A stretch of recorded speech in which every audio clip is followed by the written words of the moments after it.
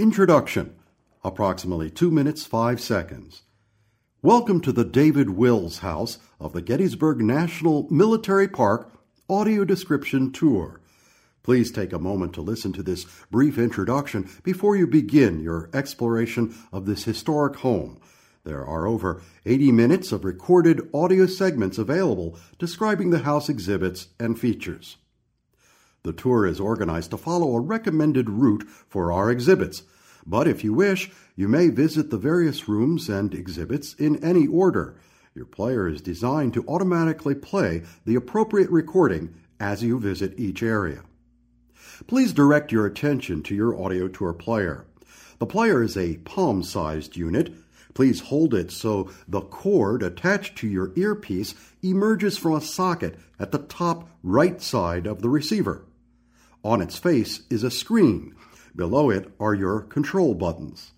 On the far left is a diamond-shaped button that was pressed to activate this recording. To its right is a square button, the pause or resume function. Simply touch this button to pause the recording. Pressing it again will resume your tour. To the right of the pause resume button is a set of 5 buttons, 4 curved or crescent-shaped buttons surrounding a circular button. Pressing the top or left curved buttons enables you to go back to the previous section. Pressing the bottom or right curved buttons will advance the tour to the next section. Finally, 2 triangular buttons are to the right. These are your volume controls. The first, facing left, is pressed to lower volume, while the second, facing right, is used to raise the volume. Before we continue, please note that restrooms and a water fountain are available in a hallway just to the right of the information desk where you received your audio tour player. As you turn away from the desk to the right and move about 10 feet, the hallway is on the left. On the left side of the hallway, the water fountain is before the men's room. The women's room is straight ahead. This concludes the introduction to the tour. For descriptions of the Wills House exhibits, press the crescent-shaped buttons to hear the available options and the circle to start the audio description.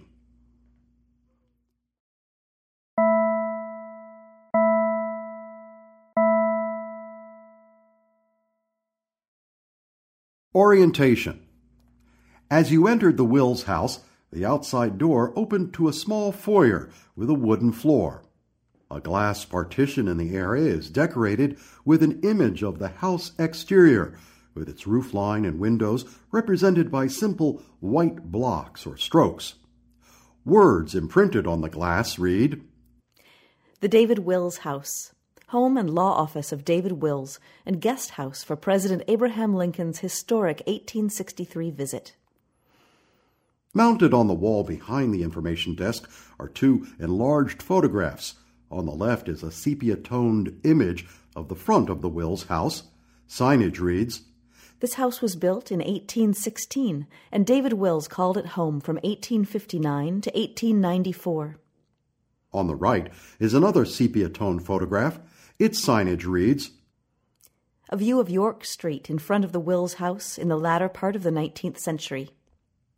From a position facing the information desk, behind you, to the left and right of the doorway you used to enter this area, are shelves featuring souvenirs and books. As you tour the house, please feel free to ask for assistance. Someone is always available at the information desk where you received your audio tour player. Please let us know how we can make your visit as comfortable as possible. To continue with the tour, please turn so that your back is to the information desk. The next tour section, the Wills Parlor, begins in a hallway on the opposite side of the glass partition in the foyer. Please proceed through a second doorway to your left.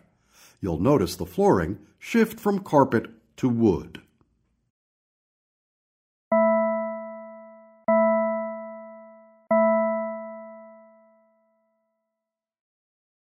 Wills Parlor entranceway, 1 minute and 10 seconds. The entrance to the Wills Parlor is just through another doorway on the other side of this hallway. A sign to the right, mounted on the wall, features another photo of the house exterior and a photo portrait of David Wills, a man with a full beard and wide-open, dark eyes. Under his photo is a quote from a letter Wills wrote to President Lincoln on November 2, 1863.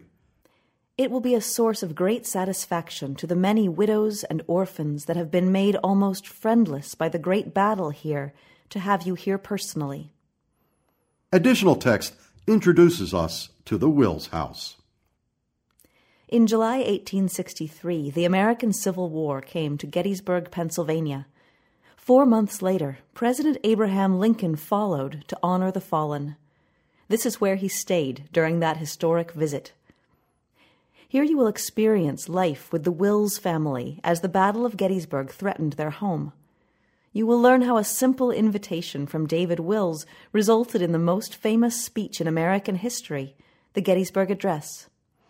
You will stand in the room where President Lincoln revised the Gettysburg Address and explore why that speech still resonates today.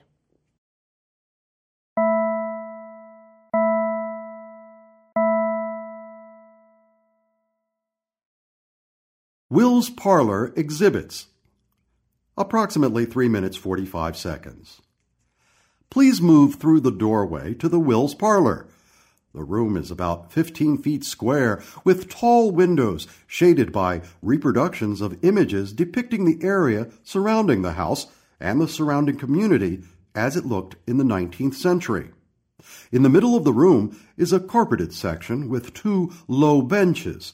You can sit there as an audio-described, motion-activated film plays on a monitor in a gold frame above a white fireplace mantel at left.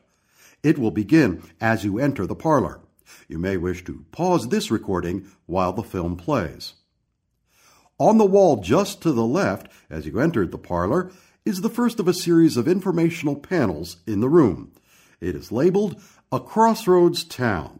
It portrays an 1859 map of Adams County and the roads leading in and out of Gettysburg. Also on the panel is a street view photograph taken from the Gettysburg Town Square. The text continues. James Geddes founded the town of Gettysburg, Pennsylvania in 1786. A substantial and modern town by the standards of 1860 America, it had some paved roads, running water, and even gas works, initiated by none other than David Wills.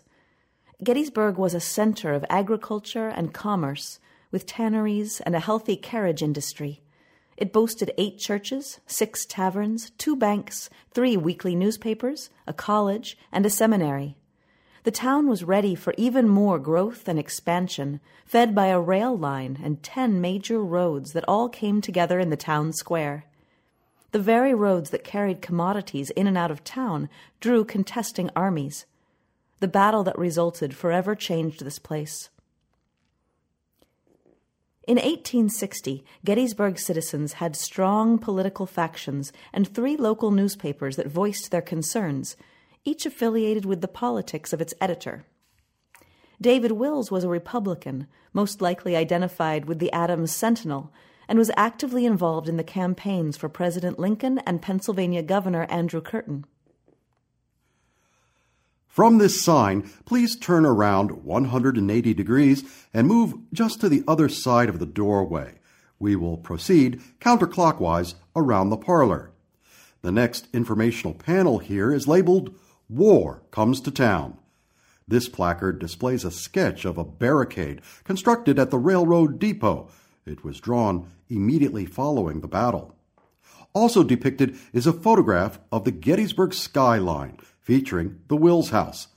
We learn that David Wills led citizens up to his roof to see some of the fighting.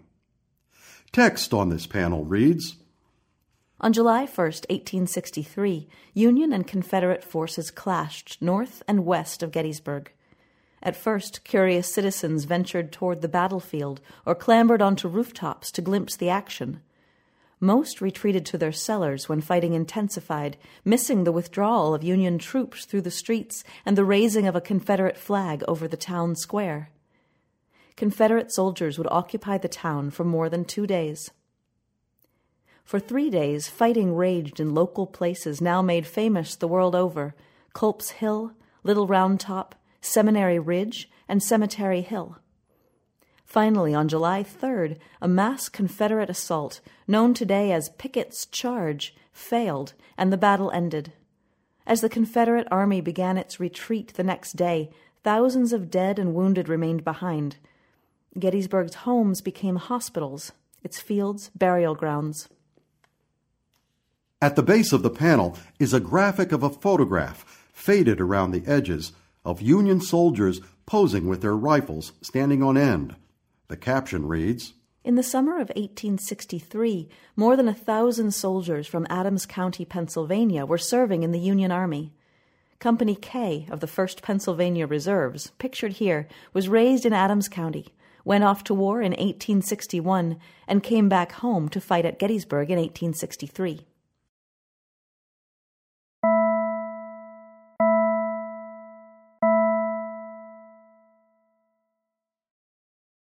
Battle's Aftermath, approximately 1 minute 30 seconds. The next panel is on the same wall, to your left about 10 feet and just past a closed door. Titled Battle's Aftermath, it presents drawings of wounded soldiers being tended to by nuns and nurses. Still a visitor to Gettysburg, J. Howard Wirt noted that, Not all who descended on Gettysburg after the battle came to help. Some came out of curiosity or seeking plunder. They pilfered from the living and robbed the bodies of the dead. They even resurrected corpses from their shallow entombment in the hope that some valuable might be found on the festering body. At the bottom is a photograph of a young woman with hair parted neatly at the center. Sarah Broadhead, a local resident.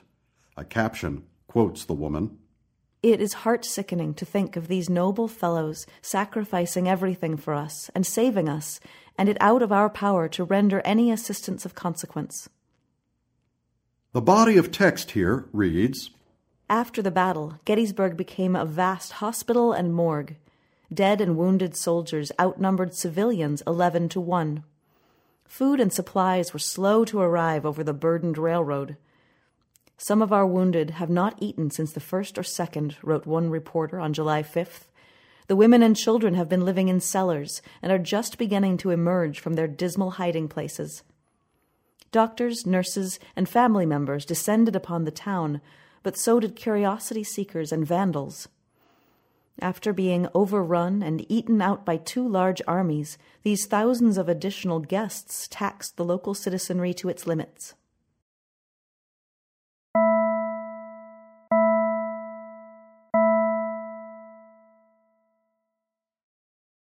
David Wills and Community, approximately 3 minutes, 10 seconds. Please turn to your left at this corner of the parlor and move past the shaded window on your right. The next panel is titled David Wills, A Life in Gettysburg. The sign displays family photos, including 2 of Will's young girls in matching checked dresses. Will's wife, Catherine Smizer Wills, wearing her dark hair pulled back in hanging curls and a white cameo pin on her collar, and a toddler posing in a chair. Also on the panel is a photo of Wills posing with several classmates from the class of 1851 at Pennsylvania, now Gettysburg, College. Text tells us that David Wills was born 11 miles from here in 1831. He died in this very room in 1894. He attended Pennsylvania, now Gettysburg, College, and by 1854 he was an attorney and superintendent of Adams County's schools.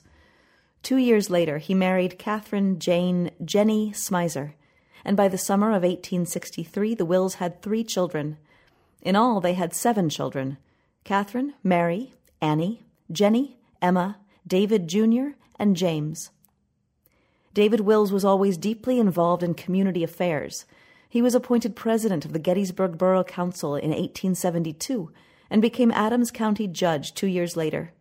He also served on numerous boards of directors, including that of the Bank of Gettysburg and the Gettysburg Railroad Company. But history would remember Wills for his efforts after the 1863 battle. Please continue to your left and note that a plexiglass case extends from the wall under another shaded window with a photo of Swan's Grocery. In the case are preserved Will's college diary and an oval daguerreotype photo of Mrs. Wills within a gold clasp. The photo is of Catherine Jane, or Jenny, Smizer Wills, circa 1850. David and Jenny were married in 1856. Immediately to the left is the next informational panel labeled War and the Wills House. Featured on this panel is a painting of Confederate soldiers, many on horseback, occupying the town square in Gettysburg on June 26th. To the left is another image of the young Mrs. Wills. Text reads, The Civil War came to the doorstep of the Wills home in 1863. Confederate soldiers first came to Gettysburg in search of supplies on June 26th. They raided local shops, including the dry goods store of Robert McElhenney, who rented space from David Wills. During the Confederate occupation of the town, Wills saw a group of rebels with an axe break open the store door of another of his tenants. All the while, local citizens huddled in his cellar. During and after the battle, the Wills home filled quickly with wounded and dying soldiers. Local women acting as nurses tended to these men, and the U.S. Sanitary Commission, a civilian relief organization, established a temporary warehouse here.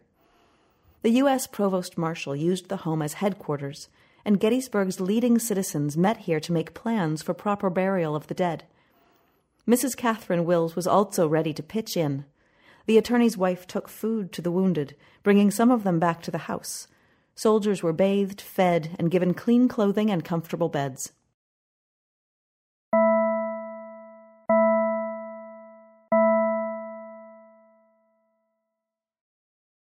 Recovery, Part 1, approximately 5 minutes 20 seconds. Please proceed in a counterclockwise manner as you move to the left at the second corner of the room. On your right is the next sign, a difficult recovery. At the top is a photo of a rifle and battle debris lying in grass. The caption lets us know that Gettysburg civilians shouldered much of the responsibility for the cleanup after the battle. The text reveals as much. There was little rest for the citizens of Gettysburg in the weeks and months after the battle. The town was under martial law, and the Army Provost Marshal arrested anyone caught gathering up or selling government property, including soldiers' weapons and equipment. The Army's policies angered citizens so much that Pennsylvania Congressman Thaddeus Stevens warned Secretary of War Edwin Stanton, "Unless something be done, the administration will not receive 1/5 of the votes in that region." Conversely, some soldiers formed a negative opinion of Gettysburg's civilians. Union Colonel Charles Wainwright noted, "The Pennsylvanians do not give us a warm welcome. They are much more greedy than the Marylanders. Butter has gone up to 50 cents a pound, and skimmed milk to 25 cents a canteen. Yet they are running with complaints if a single fence rail is burned."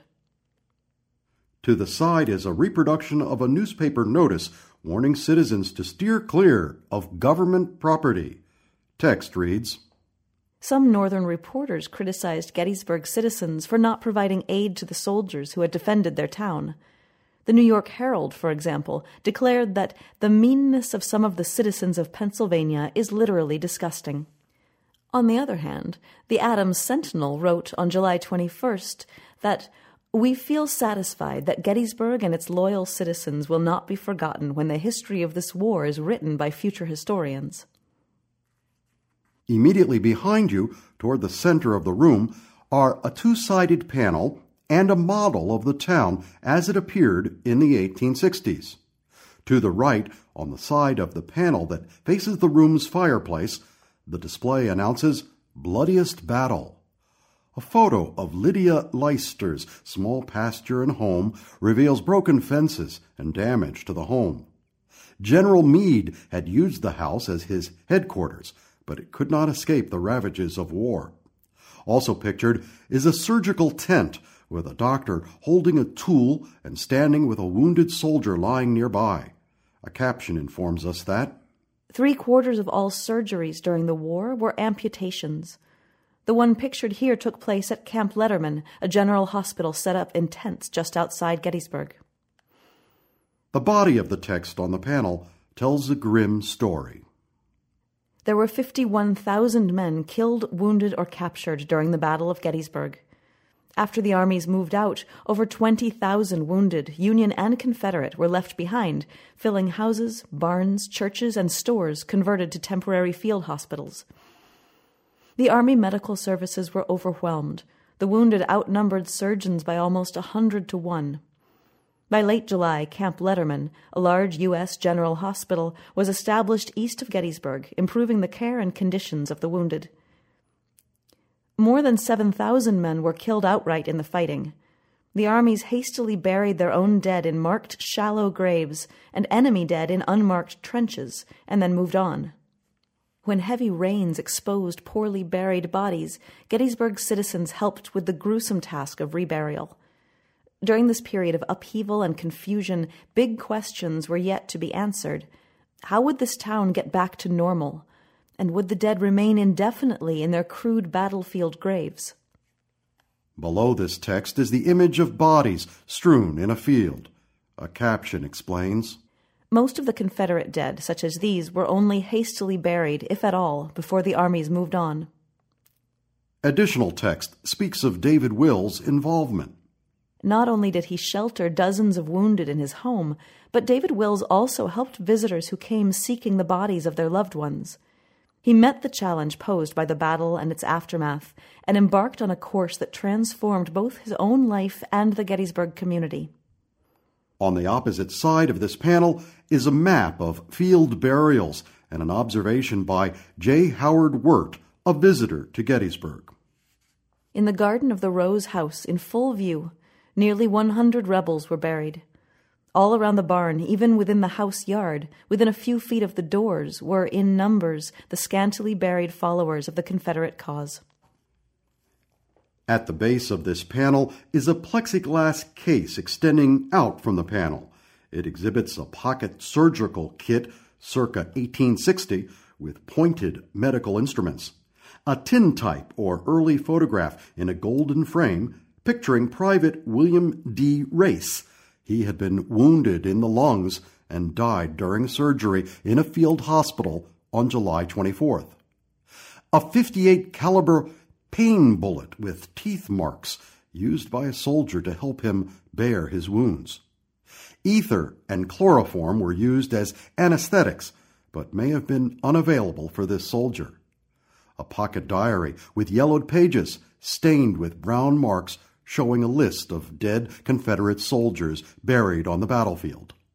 And a handwritten letter penned in flowing script from Annie Sheeds to Gillespie B. Corwin on August 14, 1863. It describes the battle and the horrors that this civilian had experienced. And a booklet printed in late 1863, 3 weeks at Gettysburg, an account of Georgiana Bacon, who had traveled from Baltimore to assist the U.S. Sanitary Commission.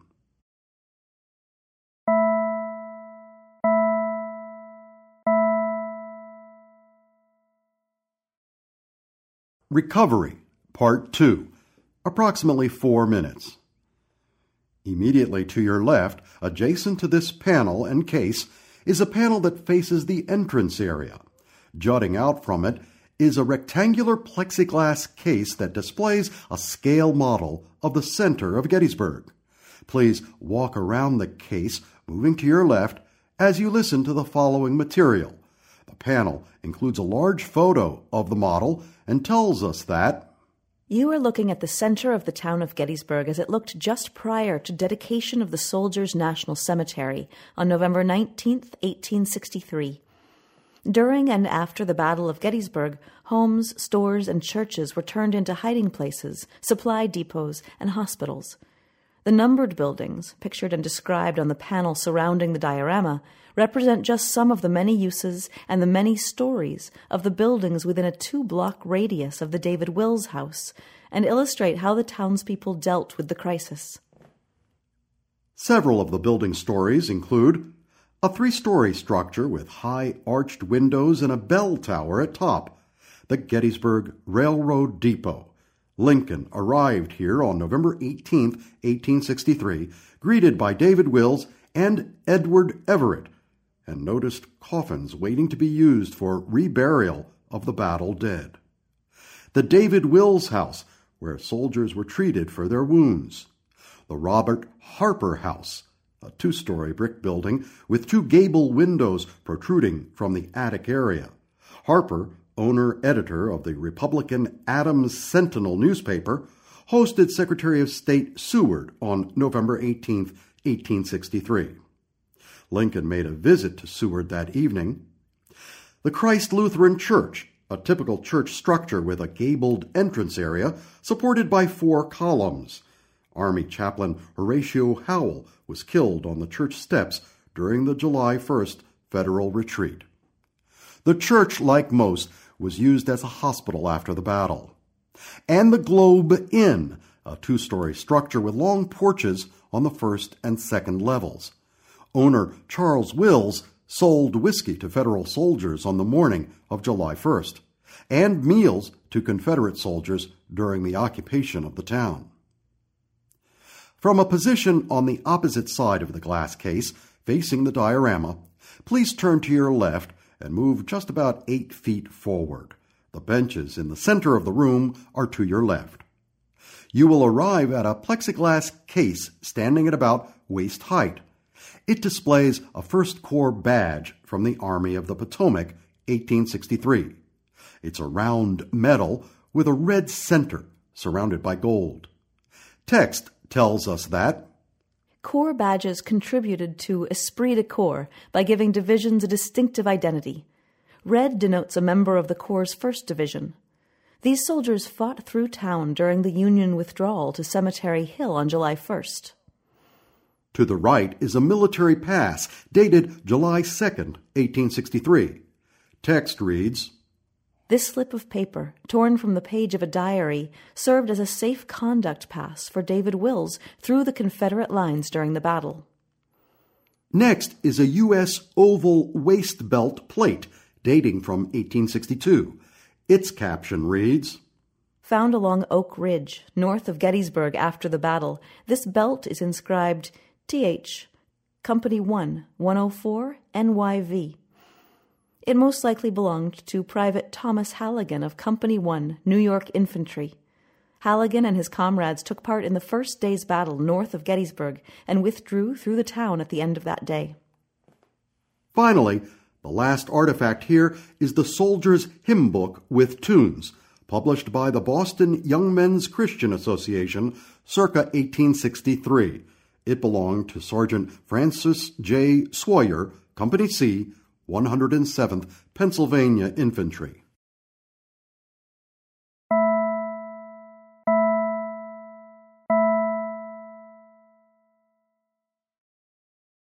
Hardship, approximately 3 minutes 30 seconds. To your left, several feet, is another vertical panel labeled Local Hardships. At the left is an oval framed photo portrait of a young David Wills. To the right is a photo of a white frame house with a dilapidated white picket fence surrounding a yard to the right. Lying on the ground adjacent to the fence are the carcasses of dead horses. A caption reads, Horses were essential to the operations of a farm and an army. Hundreds were killed at the Battle of Gettysburg. The body of the text on this panel provides additional perspective. As time went on, Gettysburg citizens began to wonder if they would be compensated for the damage and economic losses they had suffered. As a prominent local attorney, David Wills spent years fighting for their reimbursement. Despite his efforts, very few ever received any kind of compensation from the local, state, or federal government. The farm of William Bliss, for example, was burned to the ground during the fighting under orders of a Union general. Bliss was denied compensation on the grounds that his property was destroyed out of necessity of war. The battle left him utterly ruined, but he was such an ardent Unionist that he later claimed, "If I had 20 farms, I would give them all for such a victory." An ornately designed certificate is displayed at right. It is a certificate for war damages for D.C. Brinkerhoff. Wills assisted Gettysburg residents in filing claims for battle damage. Below the certificate, a statement by Nathaniel Leitner, Gettysburg farmer, is reproduced. War is awful. Everything suffers in war. People all suffer, animals suffer. The trees are torn by shot and shell or are cut down ruthlessly for fires and breastworks. Grain and grass are eaten up or trodden into the ground in an hour. Springs and wells are the soldiers' boons and are supped up to the last drop. Just to the left of this signage, you'll encounter the third corner of the room, and at left is a doorway. Before we proceed to the next section of our tour, you may note a panel just to the left of the doorway. It's labeled "The Busiest Office in Gettysburg." Text reads, The room you're about to enter was David Wills' office, the center of Gettysburg's recovery effort. In 19th century America, the government had no standing agencies or institutions to deal with national disaster. David Wills' office combined the functions of a federal emergency management agency, Centers for Disease Control, and American Red Cross, all in one. In this office, Theodore Diamond, a former Army surgeon representing New York State, advanced the idea of burying all the Union dead on the lines of battle at Gettysburg. David Wills arranged for the cemetery's consecration and Lincoln's visit. Supplies for the wounded were stored, and Wills fought for compensation for the farmers who suffered losses during the battle. Below these words is a photo of a modest two-story brick building. Men mill outside. One man is astride a steed. A caption tells us that supplies for the wounded were brought into town via train and wagon and stored at every available post. the building is labeled U.S. Sanitary Commission. Below this is a photo of the bearded David Wills. He was 33 years old at the time of Lincoln's visit and the cemetery's dedication ceremony. To continue with the tour, please proceed through the doorway and note the threshold and Wills' carpeted office. The next tour section, Wills' office, begins there.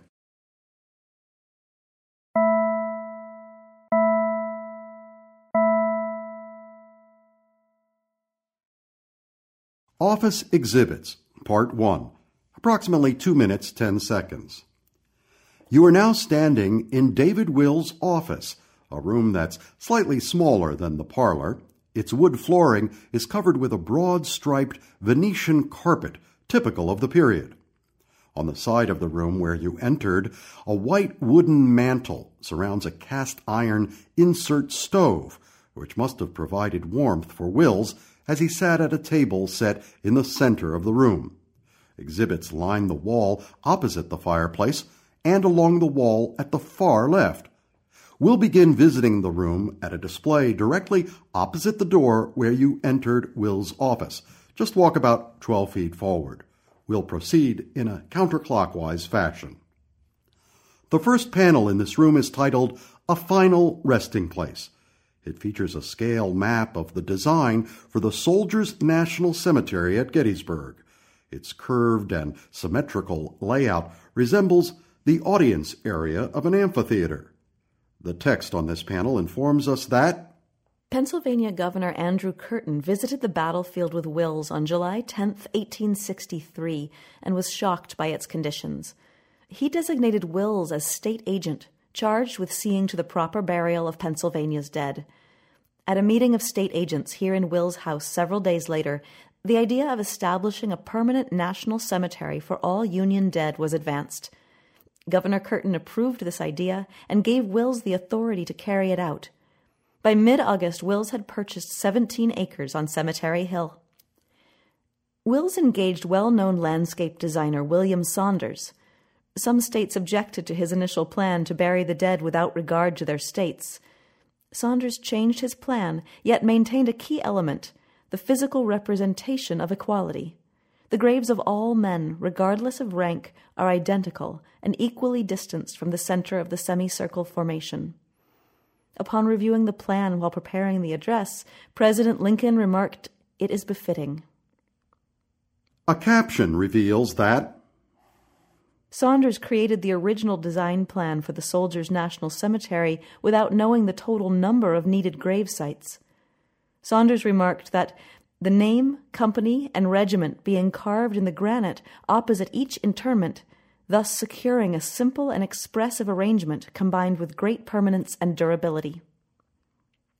In the center of the panel, at right, is a flyer that announces Proposals for the Removal of the Dead from Gettysburg Battlefield, signed by David Wills. At the base of the panel, on the right, David Wills is quoted. A father, a brother, a son has been lost on the battlefield, supposed to be killed, but no tidings whatever have the bereaved friends of him.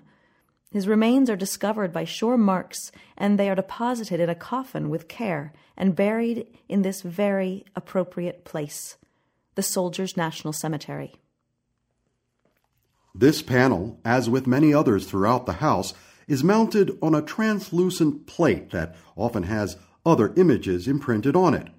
Here, several soldiers lie motionless in a field. In a photo at the base of the panel, several black workers stand near coffins.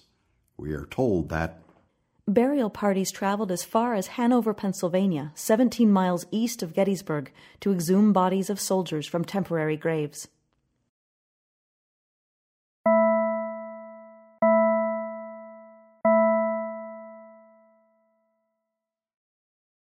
Office Exhibits, Part 2, approximately 5 minutes, 50 seconds. Continuing to the left, the bulk of this wall is dominated by a large map of Adams County, Pennsylvania, as it was in the 19th century. To the right of the map, under plexiglass, is the original Report of the Select Committee relative to the Soldiers' Cemetery. Text reads, First published in 1864, this report included key correspondence on the creation of the cemetery, efforts at the removal of the dead from the battlefield, and lists of articles found on the bodies of the dead soldiers that could be identified or reclaimed by relatives.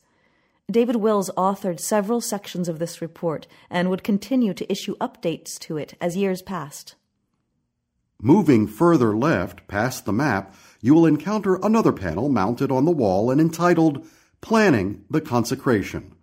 The top of the sign is focused on a reproduction of a document in forward script. It begins, In the name of and by the authority of the Commonwealth of Pennsylvania, Andrew G. Curtin, Governor of the said Commonwealth.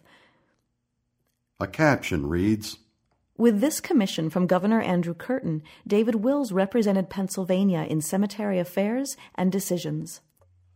At the bottom right of the panel is a photograph of a fully bearded man in a Union military uniform. The caption tells us that Major General George Gordon Meade was the commander of the Union Army of the Potomac at the Battle of Gettysburg. On November 13, 1863, Meade wrote to Wills, Thank you and those you represent for your tender care of the Army's heroic dead and for your patriotic zeal, which, in honoring the martyr, gives a fresh incentive to all who do battle for the maintenance of the integrity of the government. The body of the text on the panel reads as follows.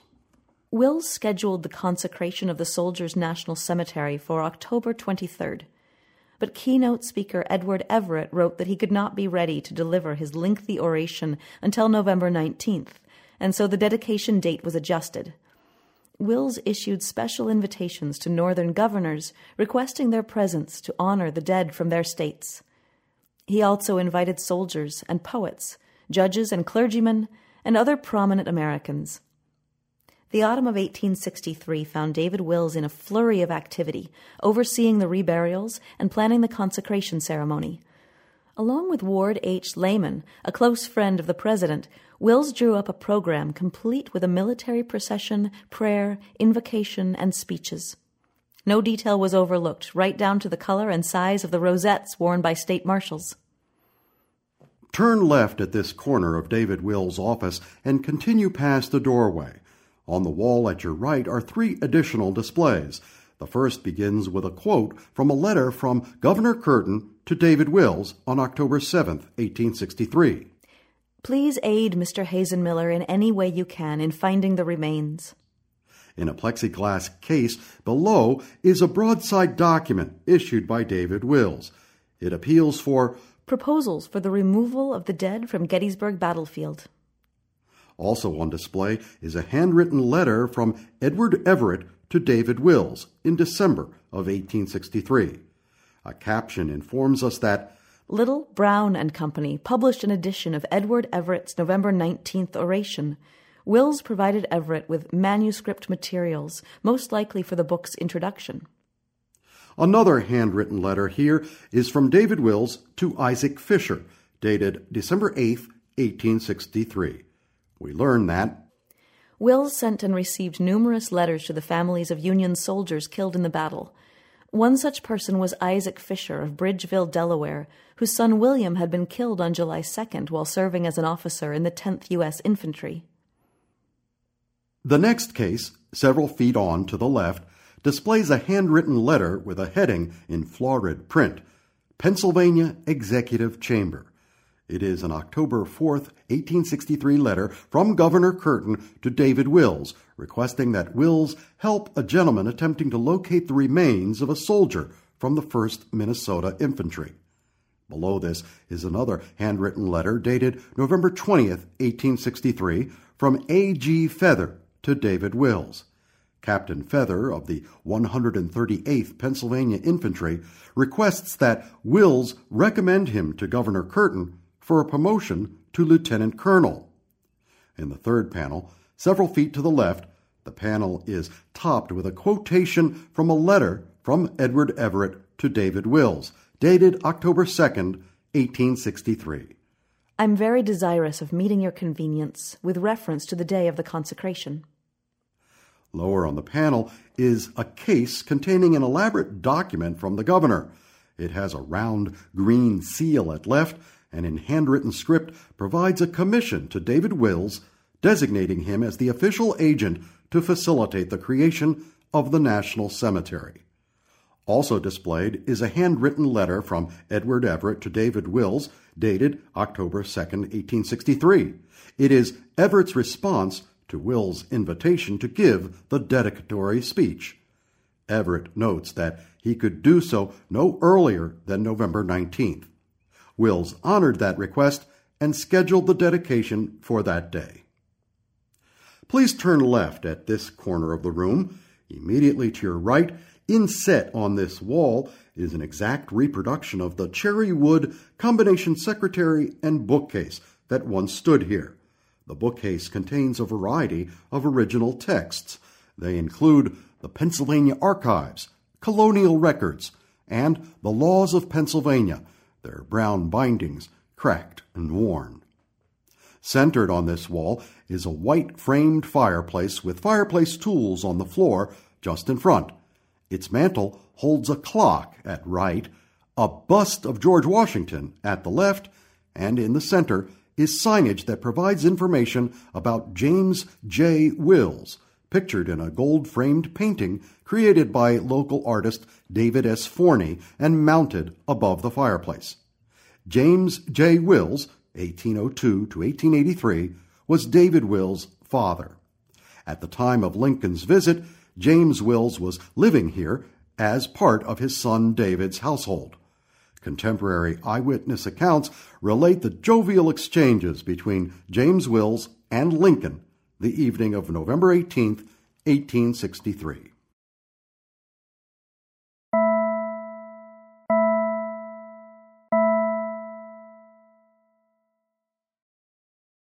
Wills' desk, approximately 1 minute 40 seconds. From a position facing the fireplace, please turn around 180 degrees. Before you is David Wills' dark wood desk and 2 chairs. Atop the desk and just to the left is a replica of an old-fashioned gas lamp with curved glass shade and dangling crystal pieces. On the desk surrounding the lamp are a pair of horn-rimmed glasses, a 3-cigar case, and handwritten and printed sheets of paper. On the right side of the desk is a placard headed with the words, "A few appropriate remarks." The text continues. In an August 31st, 1863 letter to Governor Curtin, Wills suggested holding appropriate ceremonies to consecrate the National Cemetery. He could not have imagined that this idea would bring Lincoln to Gettysburg and result in the Gettysburg Address. With Curtin's approval, Wills scheduled the consecration and began sending out invitations. To the right on the panel is a reproduction of the letter Wills wrote to Lincoln inviting him to stay at his home. As Edward Everett was the keynote speaker, Lincoln was asked to say only a few appropriate remarks at the end of the ceremony. The letter reads, "It is desired that, after the oration, you, as Chief Executive of the nation, formally set apart these grounds to their sacred use by a few appropriate remarks."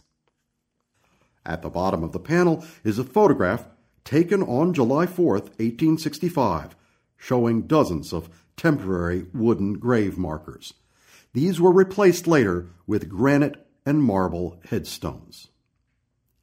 Please turn to your left and move on a diagonal to the right, about 15 feet. You'll find a doorway that leads to the foyer you visited at the beginning of the tour. After passing through the doorway, turn left and stay to the right.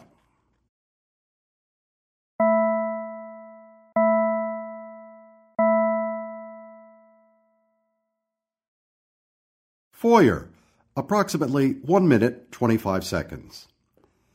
At your right, mounted on the wall in this passageway, is a panel that provides highlights of Gettysburg before the battle and Gettysburg after the battle. This large horizontal panel features a series of replications of newspaper pages and posters from 1863. Before the battle, Gettysburg was a town of 2,400 people, the seat within a thriving farm county with increasing industry, a network of 10 major roads, and connection to a mainline railroad. News clippings refer to battles far away, list a bountiful array of crops for sale, and highlight commerce, education, religion, and community. After the battle, the roads and trains of Gettysburg now transported supplies, doctors, and soldiers' family members into town, and the armies, including many of their wounded and dead, out of town. Newspapers now display the need for new soldiers and volunteers, religious service notices, and news of the National Cemetery to be located at Gettysburg. Turn to your left and continue along this passageway. A stairway on your left leads to the second floor of the home and the continuation of our tour. The broad stairway has wide wood railings. 15 steps will take you to a landing where you will turn around to your left and proceed another 6 steps. An elevator is available if you'd prefer. Walk forward about 15 feet and turn right into the information desk area. Turn right again and move about 10 feet forward past display shelves on your left and to the elevator. The next section of our tour begins upstairs. Lincoln comes to Gettysburg.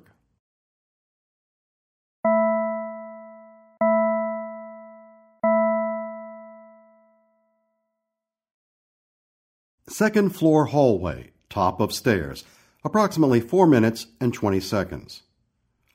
Before you is a photo mural of soldiers and townspeople gathered on the battlefield. The panel is titled, "Lincoln Comes to Gettysburg." Text reads, As many as 20,000 people converged upon Gettysburg to honor the dead and to catch a glimpse of visiting dignitaries. In these rooms you will follow events from Abraham Lincoln's acceptance of David Wills' invitation through his delivery of the immortal address. You will learn how Gettysburg accommodated its visitors and how the Wills family opened its home to dozens of guests. You will stand in the room where Lincoln finished revising his remarks the night before he delivered them and explore how and why the Gettysburg Address is remembered to this day. Also featured on the panel is an artist's rendering of the long, lanky Lincoln in a striped shirt and suspenders, seated on a chair, examining a large sheet of paper. Next to it is another artist's drawing of the president arriving at the Gettysburg train station on November 18, 1863, and walking the short distance to the Wills house. Please continue along the hallway immediately in front of the top of the stairs. After about 20 feet, turn to your left and into a large room and our next section, War President.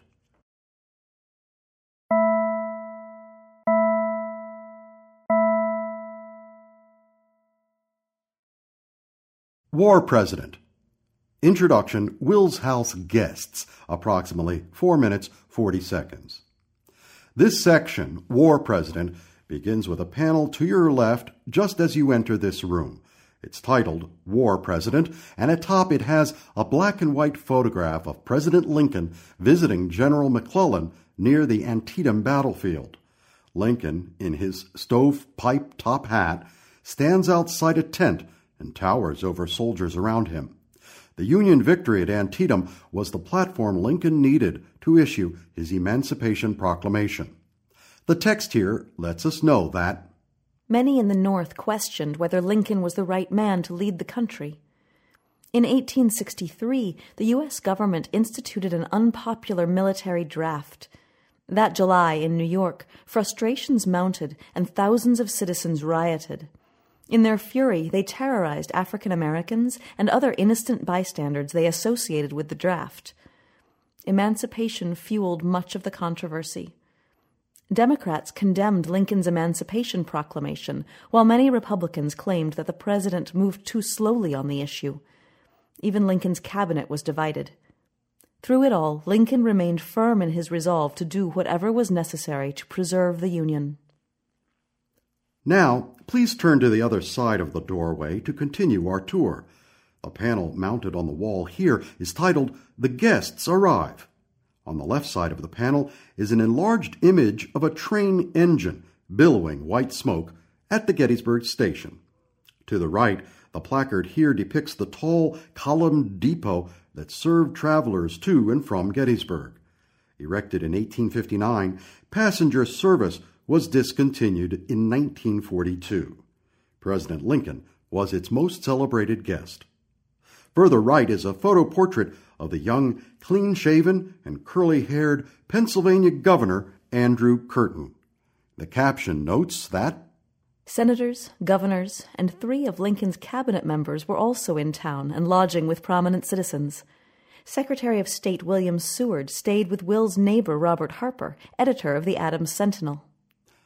The body of the text reads, Gettysburg's 2,400 citizens hosted as many as 20,000 visitors for the consecration, and David Wills welcomed the most prominent into his own home. Edward Everett was the first to arrive, coming 2 days early to tour the battlefield and prepare for his oration. Worn-out equipment and railroad accidents delayed the trains of both Lincoln and Governor Curtin. Wills finally met Lincoln and his entourage after dusk on the 18th at the station just 1 block from here. The group proceeded to the Wills house, where Mrs. Wills had a feast waiting for her guests. David Wills spent the evening greeting well-wishers and showing his guests to their rooms. Governor Curtin was the last to arrive and did not reach Gettysburg until almost midnight. By that time, the house was full. Wills contemplated having Curtin share Edward Everett's bed, but Everett refused, and Curtin found lodging elsewhere. Now, please turn to your left at this corner of the room and move past a window on your right to the next panel titled A Full House. On the right side is a line drawing of curtains pulled back, a window pane, and a vase filled with flowers. The signage here displays a black and white photograph of the imposing Wills house at the center of town. The caption reads, The Wills house was large and centrally located in the town square. It was home to several prominent guests the night before the ceremony. Edward Everett is quoted saying, I did not get to bed till 11:30, and the fear of having the executive of Pennsylvania tumble in upon me kept me awake till 1. The main text on the panel informs us that the Wills house was among the largest in town, but on the evening of November 18th it overflowed with dinner guests, 38 in all. Edward Everett, the French minister to Washington, Governor Curtin, and other dignitaries were here. Mrs. Wills had also prepared several bedrooms for overnight guests, and every one was full, including her own, given to the president. Along with each came aides and guards necessary to ensure their safety and comfort. The Wills family, like many Victorian households, employed a serving staff to help with the chores required to keep a large family comfortable. During dinner, Mrs. Wills glanced up to see the cook peeking out from the kitchen door to catch a glimpse of Lincoln and the other famous visitors. Hosting such distinguished guests, let alone a president, was a once-in-a-lifetime experience for everyone involved. After dinner, the guests retired to the parlor. They talked and amused the Wills children until Lincoln and other overnight guests retired to their rooms. Also included is a reproduction of a contemporary publication's proper table setting for a formal occasion, and a highlight from a Civil War-era cookbook noting the best dishes for such an evening.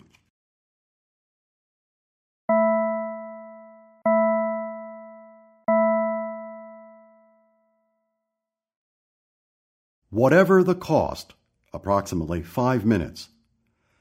The next exhibit in this room is toward the center of the room. Please turn 180 degrees and walk about 6 feet forward. A display labeled "Whatever the Cost" will be at your right.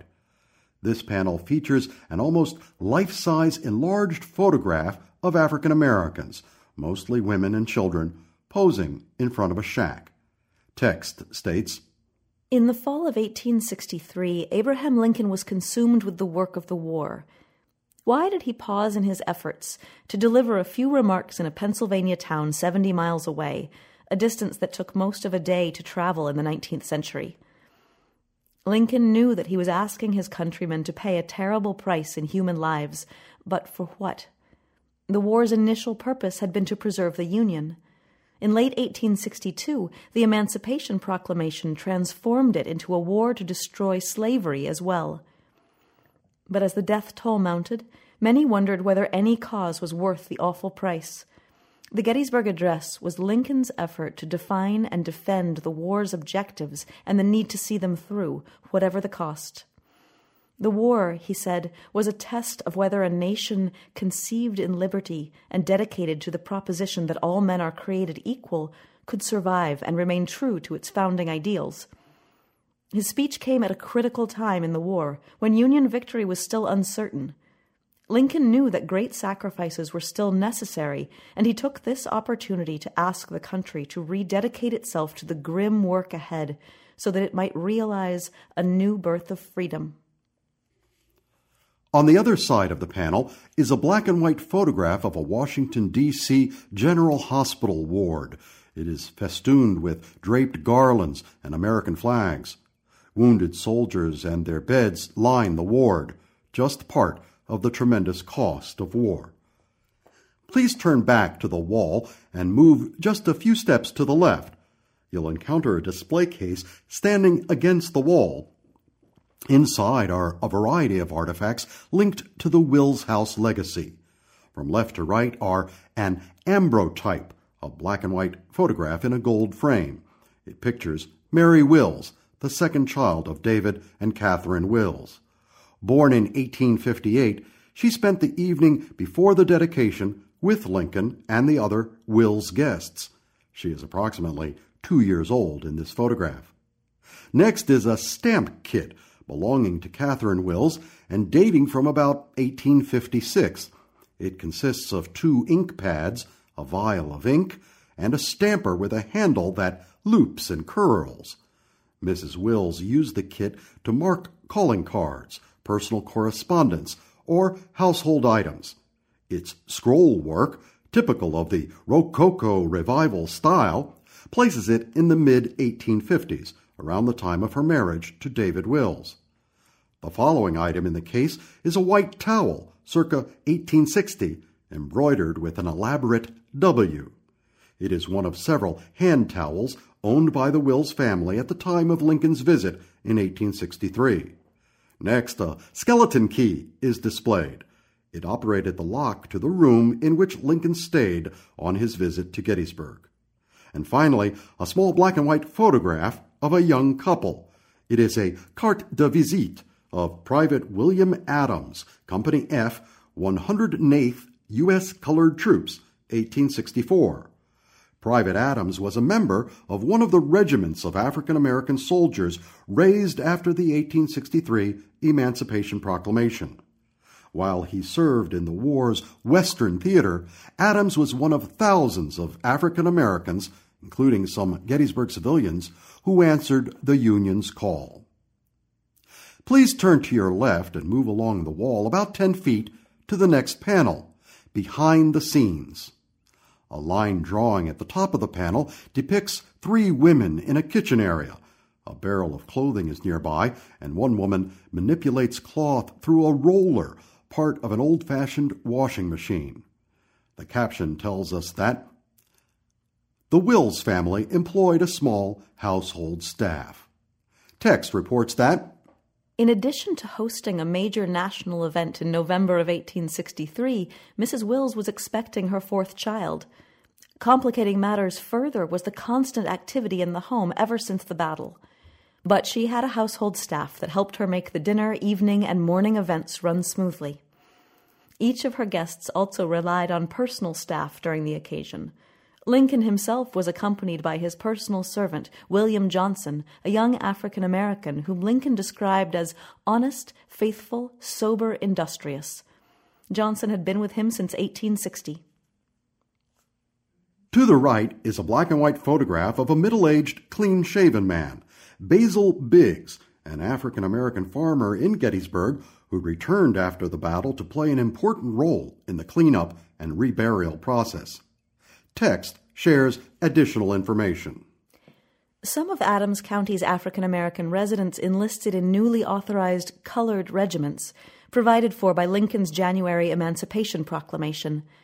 Many who stayed behind rightfully feared that Confederate troops might kidnap and sell them into slavery, and so escaped north or went into hiding. After the fighting, those who returned helped in the recovery process, but many never came back.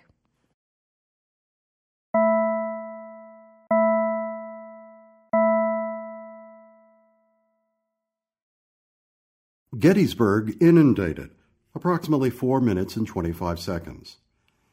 Please turn to your left and follow the wall several feet to the corner of the room, then turn left again.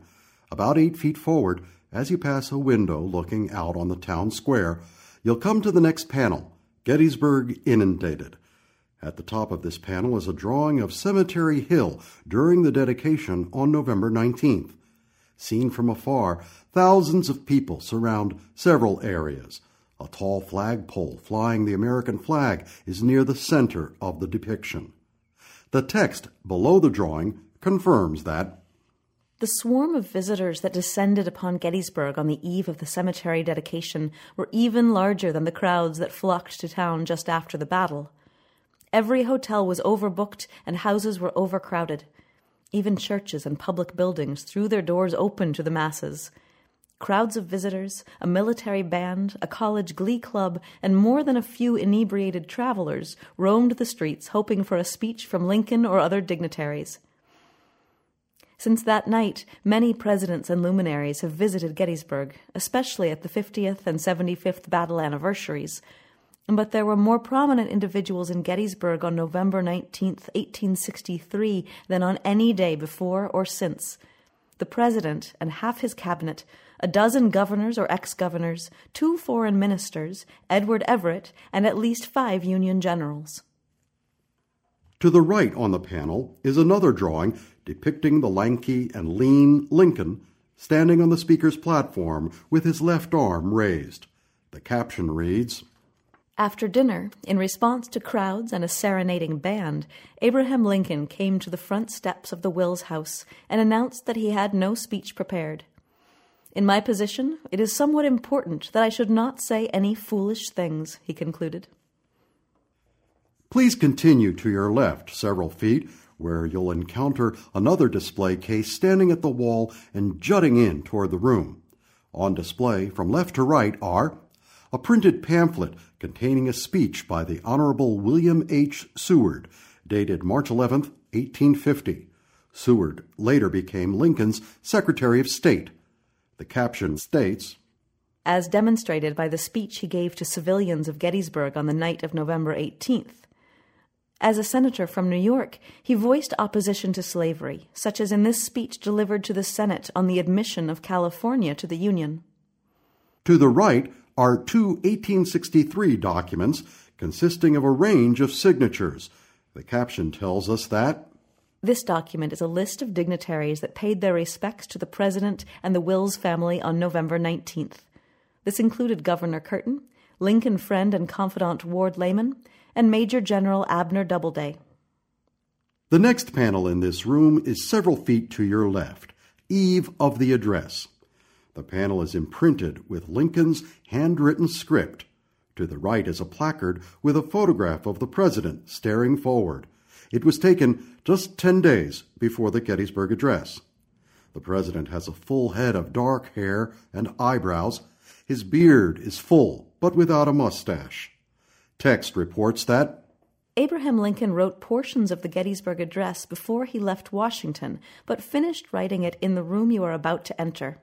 After carefully reworking the address and getting details about the consecration ceremony from Wills, Lincoln walked next door, speech in hand, to visit Secretary of State Seward. He returned within half an hour and retired to the bedroom in front of you. The next morning, he made final revisions to his speech before proceeding to the ceremony. Below this text is a quotation from a letter by David Wills to Louisa A. W. Russell in 1893. Between 9 and 10 o'clock, the president sent his servant to request me to come to his room.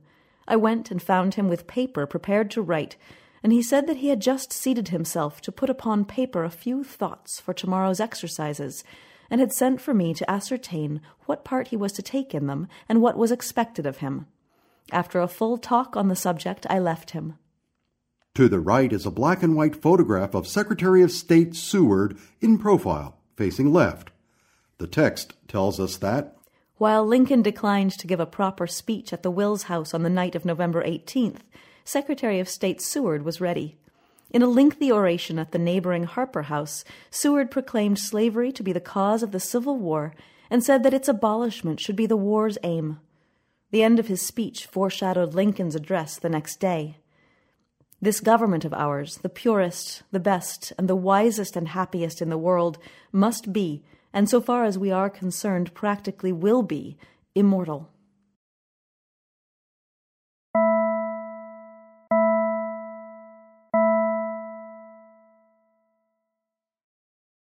Tad Lincoln, approximately 3 minutes and 10 seconds. One panel remains in this section of our tour. Please continue several feet to the left and turn left at this corner of the room. Then walk forward past the doorway and a non-working fireplace on your right. In the final corner of the room, on your right, is a panel that features an enlarged photograph of the president seated with spectacles on and a book in his lap. Standing next to him is his young son, Tad. The panel is titled Family Trauma. Below a black and white drawing of the Lincoln family around a table, Mary Todd, Willie, Robert, Tad, and Abraham, is explanatory text. The president's family life was a constant trial. His wife, Mary Todd Lincoln, came from an affluent slave-owning Kentucky family, and 4 of her brothers joined the Confederate Army. Critics of the president even circulated rumors that she harbored Confederate sympathies. The Lincolns had already lost 2 sons to disease. 3-year-old Eddie had died in 1850, and 11-year-old Willie had just died in 1862. Another son, Tad, fell ill that November, and Lincoln was anxious that he might die while he was away. But understanding that his family crisis was eclipsed by national tragedy, Lincoln headed to Gettysburg. While at the Wills house late on the evening of November 18th, Lincoln received word via telegram that Tad's health had improved. In script at the base of the signage are the words, "Left the hope dear Taddy is slightly better." The excerpt is part of a telegram sent by Mrs. Lincoln to her husband. The actual telegram is mounted on the wall to the left. To the right is a black and white photograph of a Union soldier in uniform, Hugh Paxton Bigham, a sergeant in the 21st Pennsylvania Cavalry who guarded the president during his Gettysburg stay. Bingham remembers Lincoln telling him, "Guard, that document brought me good news. I was not sure that I could come to Gettysburg because my son, Tad, was supposed to be seriously sick in the White House. This dispatch tells me that he is very much better. Thank God for this news. I can rest better tonight." If you turn around 180 degrees and step a few feet forward, you'll be at the reverse side of the War President panel, the first panel we visited in this room. On this side of the panel is a drawing of a seated Lincoln at a table, surrounded by the 6 members of his oft-divided cabinet. A caption informs us that 3 members of Lincoln's cabinet had opposed him in the 1860 election and initially disdained him. All of the cabinet were strong-willed men who frequently disagreed with one another over policy. Lincoln believed his administration benefited from opposing points of view, and through his skillful management style held the cabinet together and earned their admiration and respect. Now, please turn back to the wall with the fireplace and move to your right. Return past the fireplace to the doorway on your left. That is where we'll begin the next section of our tour, Lincoln Bedroom.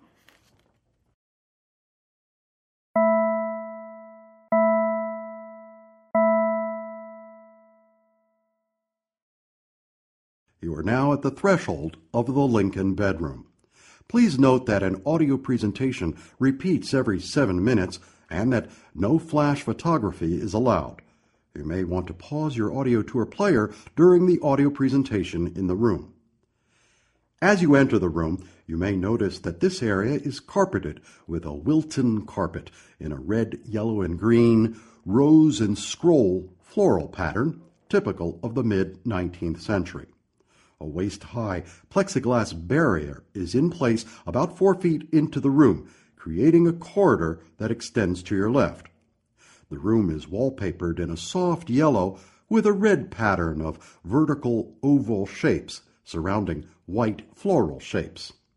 On the right side of the room is a dark wood rocker upholstered in green fabric. A small green footrest is on the floor in front of the rocker.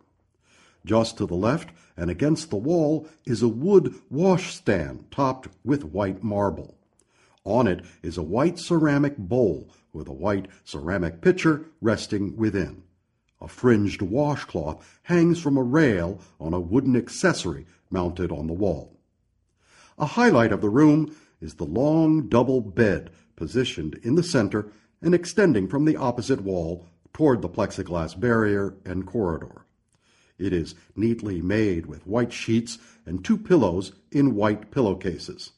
The bed and headboard is fashioned from a dark wood. The top of the headboard is carved in intricate curls and twists, rising to a point at its center. To the left of the bed is an upholstered chair and a marble-topped circular table. On the table is a dark leather portfolio. Resting against the opposite wall behind the table is an attaché and gold-topped cane. On the floor near the bed is a white ceramic chamber pot. At the far left is a marble-topped dresser with small drawers on its surface and a wood-framed mirror rising above. On the dresser is a straight-edge razor, a shaving brush, comb, eyeglass case, and a figurine in the shape of a woman with a wide skirt. 3 text panels are aligned on an angle at the top of the plexiglass barrier. In the center, the signage reads, "Do not touch the artifacts. All items are protected by sound alarm and video surveillance. Violations will result in your removal from the building. Thank you." At the right, the panel is titled Lincoln Room Furniture and tells us that Abraham Lincoln slept in this bed on the night of November 18th, 1863. Much of the other furniture was in this room on that night as well, and would have been used by him as well. This bed was part of a large suite of furniture owned by David Wills, and most likely made by a furniture maker in a major metropolitan area such as Baltimore or Philadelphia, and shipped by rail to Gettysburg. Described by descendants as rosewood furniture, the pieces are actually made of mahogany and secondary woods, and date to around 1855. The third panel at left, labeled 19th Century Style, notes that The furniture is typical of the Rococo Revival style popular in the mid-1850s. The bed, for example, is richly carved with florals and sea scrolls at the crest, characteristic of the style. The headboard is separated into sections with 3 arched panels that are slightly recessed. The scalloping on the mirror and wood surround of the bureau, as well as the C and S scrolls on the washstand, are also representative of the style. The Marseille spread on the bed is a reproduction of the original, known to have been in the bedroom at the time of Lincoln's visit. The hung-in headboard of the bed actually would have been removed during the summer months, and the bed itself adjusted in order to improve air circulation. Just behind you is a fireplace inset within the wall the bed faces. It contains a 19th century cast iron stove. It's framed in brick and a wood mantel painted light green. On the mantel is a clock encased in a wood chest that rises to a point like a steep roof. Mounted on the wall to the left is a framed print of a landscape. Facing the bed, please turn to your left and move through the second door in the room. It leads into the second-floor hallway. Turn to your left for the next section of our tour, the Gettysburg Address.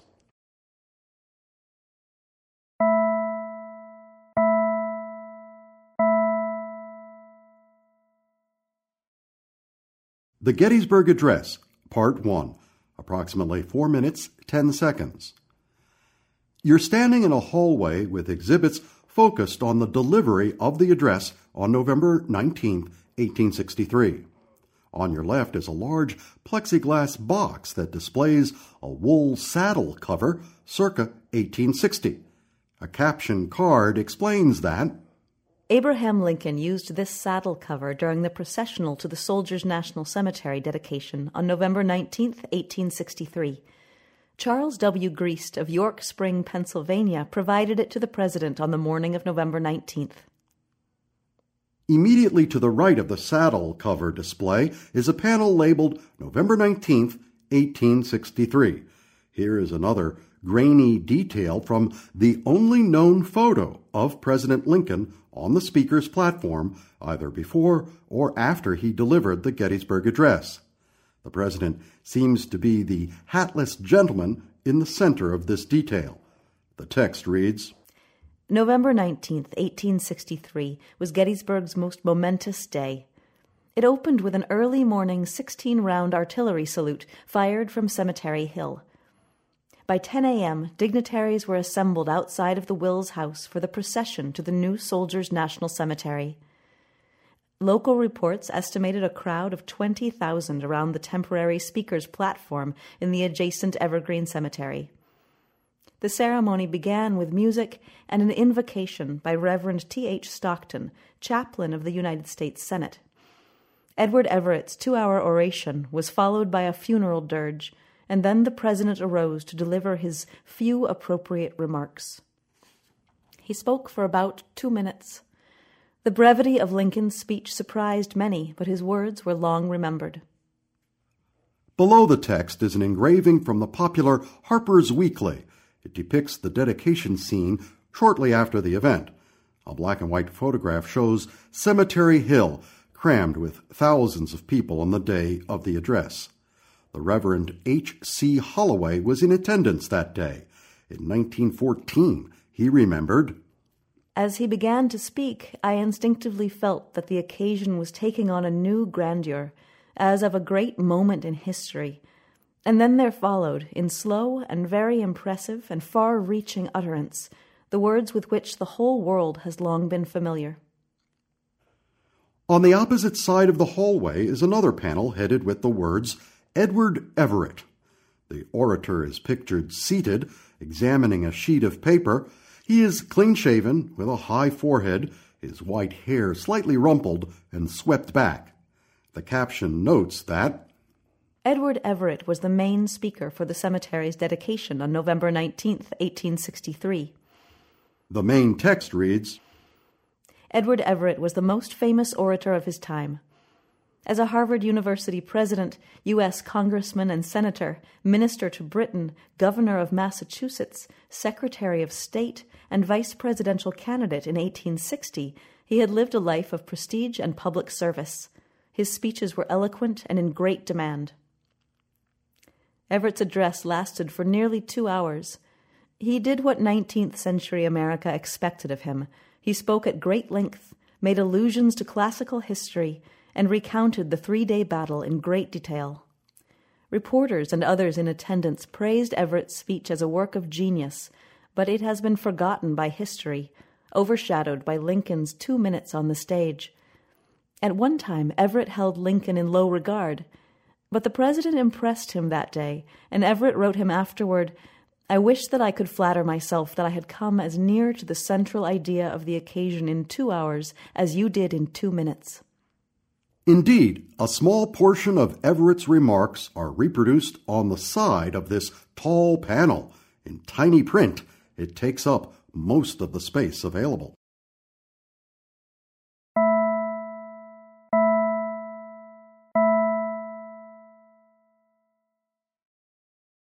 The Gettysburg Address, Part 2, approximately 4 minutes, 50 seconds. Turn to your left and move about 10 feet past an open doorway on your right. You will come to the end of the hallway with a bench in the center that you may use. It sits in front of a translucent panel that stands in front of a window. Light from the window illuminates an etching of President Lincoln standing with a sheet of paper in his left hand. Printed on a placard on the panel is the Gettysburg Address.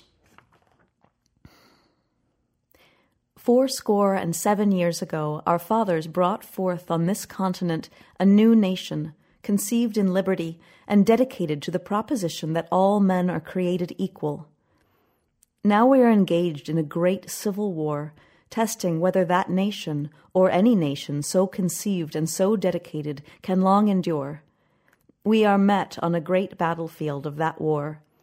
We have come to dedicate a portion of that field as a final resting place for those who here gave their lives that that nation might live. It is altogether fitting and proper that we should do this. But in a larger sense, we cannot dedicate, we cannot consecrate, we cannot hallow this ground. The brave men, living and dead, who struggled here, have consecrated it, far above our poor power to add or detract. The world will little note nor long remember what we say here, but it can never forget what they did here. It is for us, the living, rather, to be dedicated here to the unfinished work which they who fought here have thus far so nobly advanced. It is rather for us to be here dedicated to the great task remaining before us, that from these honored dead we take increased devotion to that cause for which they gave the last full measure of devotion. That we here highly resolve that these dead shall not have died in vain, that this nation, under God, shall have a new birth of freedom, and that government of the people, by the people, for the people, shall not perish from the earth. To the left is a display labeled Versions of the Address. 2 black and white photographs depict Lincoln seated around the time of the Gettysburg Address and the President with his secretaries, John Nicolay and John Hay, both young men. Also reproduced on this panel is a handwritten version of the address on 3 slightly raised placards. The caption tells us that, of the various written versions of the Gettysburg Address, the Bliss copy is considered the most faithful to Lincoln's words that day, and is the only one with his signature.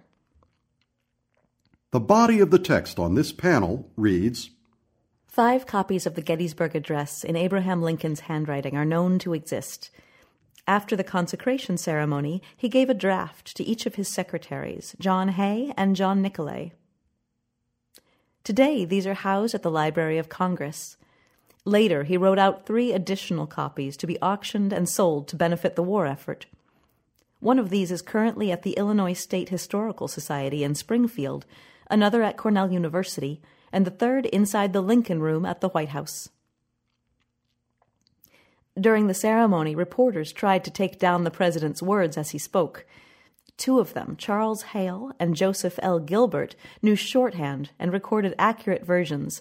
The latter was also able to consult Lincoln's reading copy. Other accounts were less reliable. The Missouri Republican printed Lincoln's closing line as that the government for and of the people, born in freedom, might not perish from apathy. His actual closing line was, the government of the people, by the people, for the people, shall not perish from the earth. Behind you, across the hall, to the right of the bench, is a panel titled Reactions to the Gettysburg Address. Imprinted on the panel are the opening words of the Constitution. The adjacent placard features an artist's rendering of President Lincoln standing on the wooden platform from which he delivered the address, holding a sheet of paper, a table nearby, and a crowd of dignitaries behind him.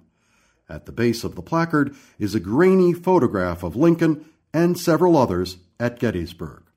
The text states, Edward Everett was not the only person to offer his opinion of Lincoln's Gettysburg Address. Newspapers throughout the country covered the ceremony and the speeches. Some, such as the Chicago Times, criticized the president's remarks. The cheeks of every American must tingle with shame as he reads the silly, flat, and dishwatery utterances. Others, however, spoke highly of Lincoln's speech. The Springfield, Massachusetts Republican called it a perfect gem. Now, please move just to your right and then turn left into a large room for the next portion of our tour.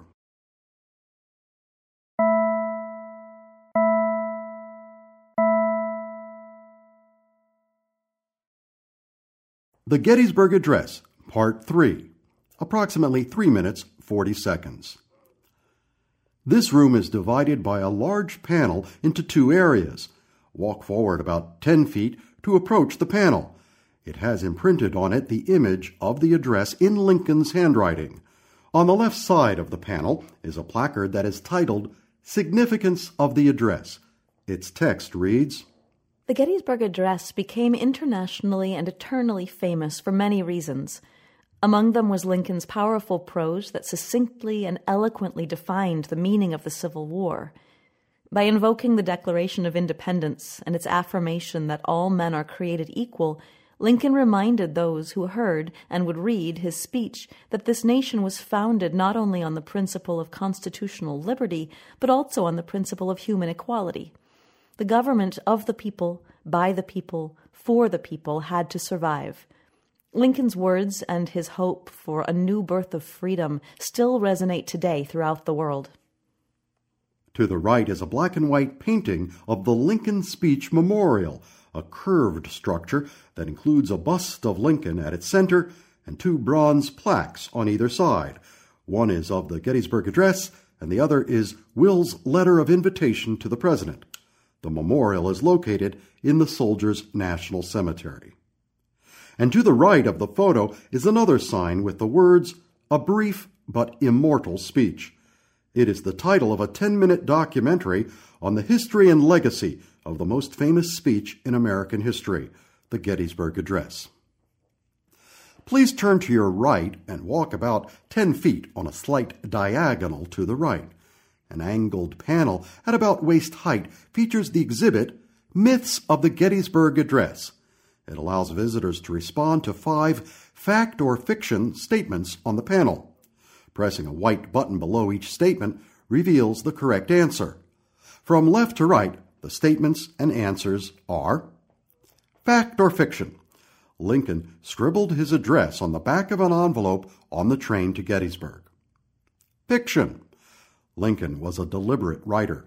Some of the ideas and phrases of the Gettysburg Address can be found within his other speeches and writings. He actually drafted the address in Washington on White House stationery, and then revised and wrote out a clean copy here in the Wills house. Fact or fiction? The crowd at Gettysburg gave Lincoln the silent treatment, a cold and unfavorable response. Fiction. Newspaper reporters present that day wrote that Lincoln's speech was interrupted at several points with applause, and that the applause was prolonged and excited at his conclusion. Fact or fiction? No one really expected Lincoln to accept the invitation to come to Gettysburg. Fact: presidents rarely left Washington, D.C. in the early and mid-19th century. While a short one today, the trip to Gettysburg was time-consuming, and the ceremony came at a time in the war when Lincoln wanted and needed to be close to his communications. Fact or fiction? While a solemn occasion, Lincoln looked comical during the procession from the Wills House to the Soldiers' National Cemetery. Fact and fiction. Lincoln was a tall man and did look rather odd on most normal horses. This led to the myth that his feet scraped on the ground during the procession. Fact or fiction? I can stand on the very spot where Lincoln delivered the Gettysburg Address. Fiction.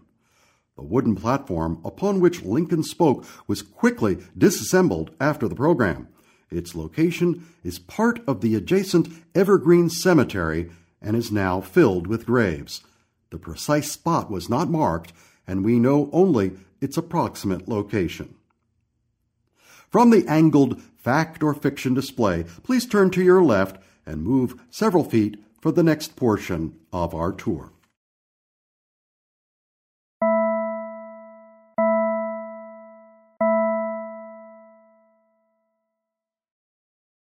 The Gettysburg Address, Part 4, approximately 7 minutes, 50 seconds. A touchscreen display on your right explores the words that comprise Lincoln's Gettysburg Address. A photo of Lincoln is on the first screen. Over this photo is a portion of Lincoln's handwritten text. On the next screen is one of the last photographs made of the president before his assassination.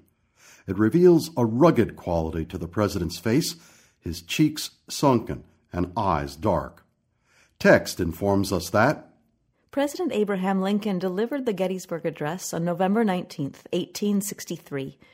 The speech was 272 words long, a mere 10 sentences.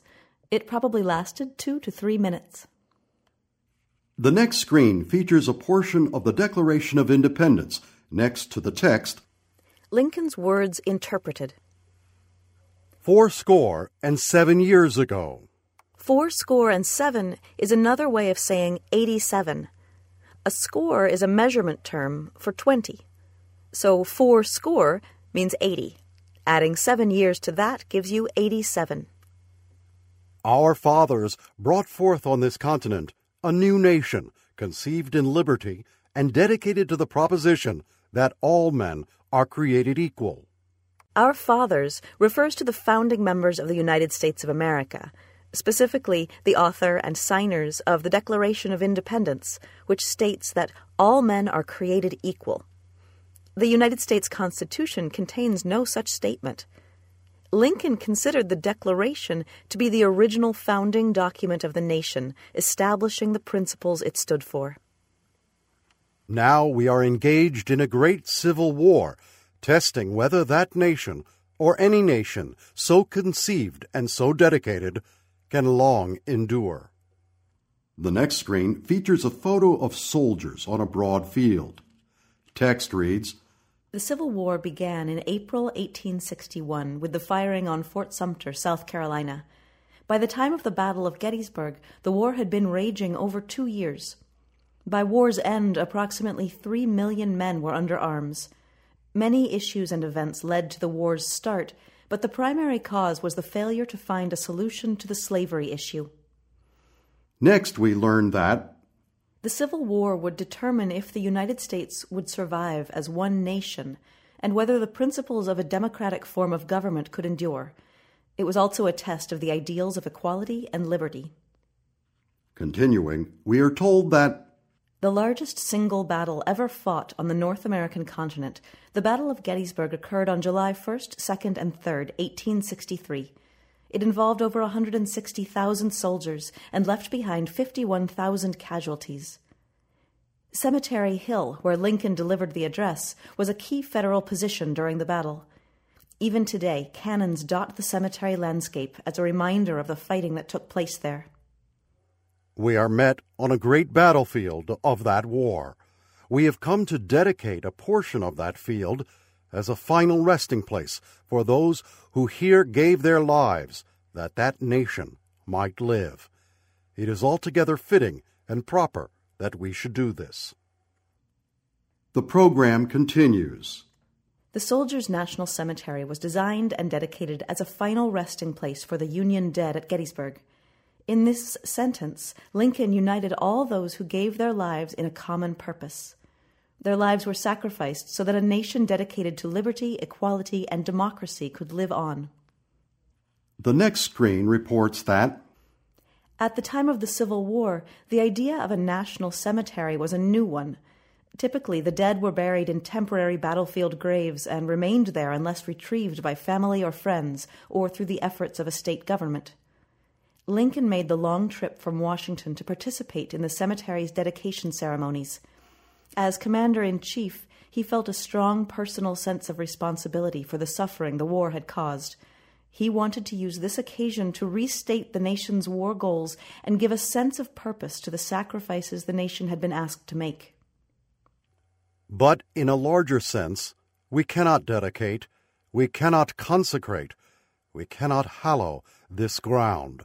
The brave men, living and dead, who struggled here, have consecrated it far above our poor power to add or detract.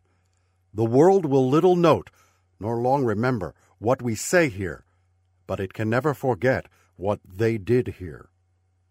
On the left side of this next screen is a drawing of the tall Lincoln, with arms spread, standing on a platform facing the throng assembled at Gettysburg.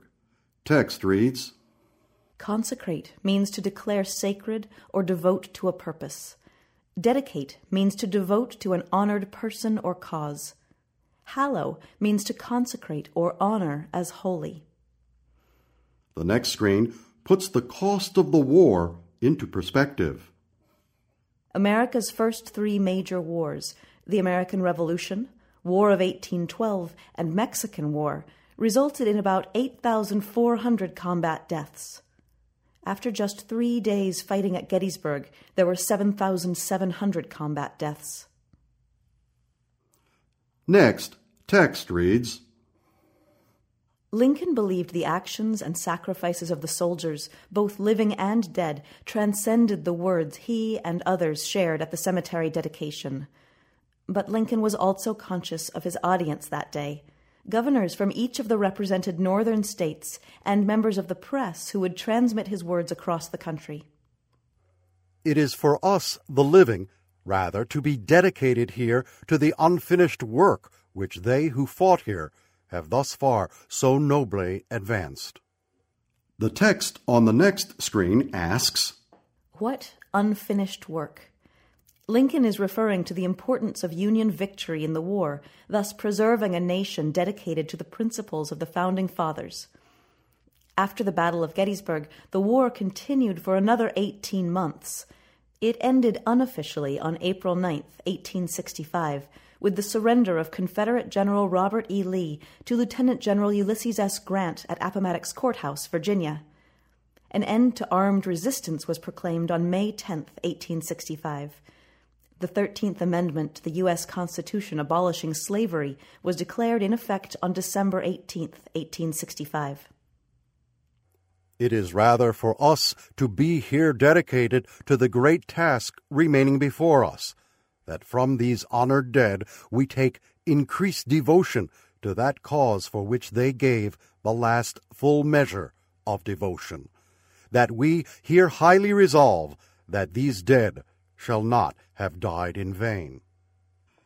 Next to an enlarged photograph of a penny with Lincoln's portrait on its back, text tells us that the cause Lincoln referred to was the struggle to preserve the Union and end American slavery, but it also spoke to his belief, grounded in the Declaration of Independence, that all men are created equal and that the struggle to fulfill this promise would continue after the war ended. That this nation, under God, shall have a new birth of freedom, and that government of the people, by the people, for the people, shall not perish from the earth. On the last screen, A photograph of a 1960s civil rights march is at left. The text at right reads, Lincoln spoke to the United States of 1863 as well as to the United States of the future. In 1863, a new birth of freedom meant the end of slavery, but it also referred to the liberation of the nation and to the promise of freedom and equal rights for all. Ever since, it has been a ringing declaration that all Americans should enjoy equal rights under a government created by the people for the benefit of all. Since Lincoln delivered this speech, our country has struggled to achieve these ideals. What can each of us do to ensure that the individuals who fought and died in the Civil War and in other American wars, or who have struggled for basic human rights and freedoms, did not do so in vain? Next, please turn to your left and move past the doorway on your right for the final section of our tour.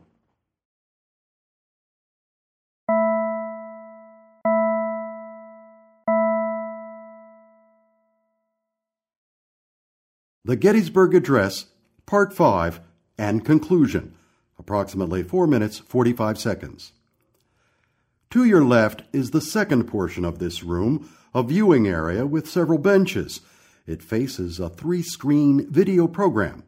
Please note that the video program is motion activated and will begin as you enter the area. You may wish to pause your player while you enjoy the program. At the doorway, just before leaving this room, please turn to the left. A panel in this corner of the room features a watercolor drawing of Lincoln in profile against a field of blue with white stars. Below this image is text in Chinese. The drawing is by a Chinese artist and testifies to the universal nature of Lincoln's words. It depicts the Gettysburg Address written in Chinese.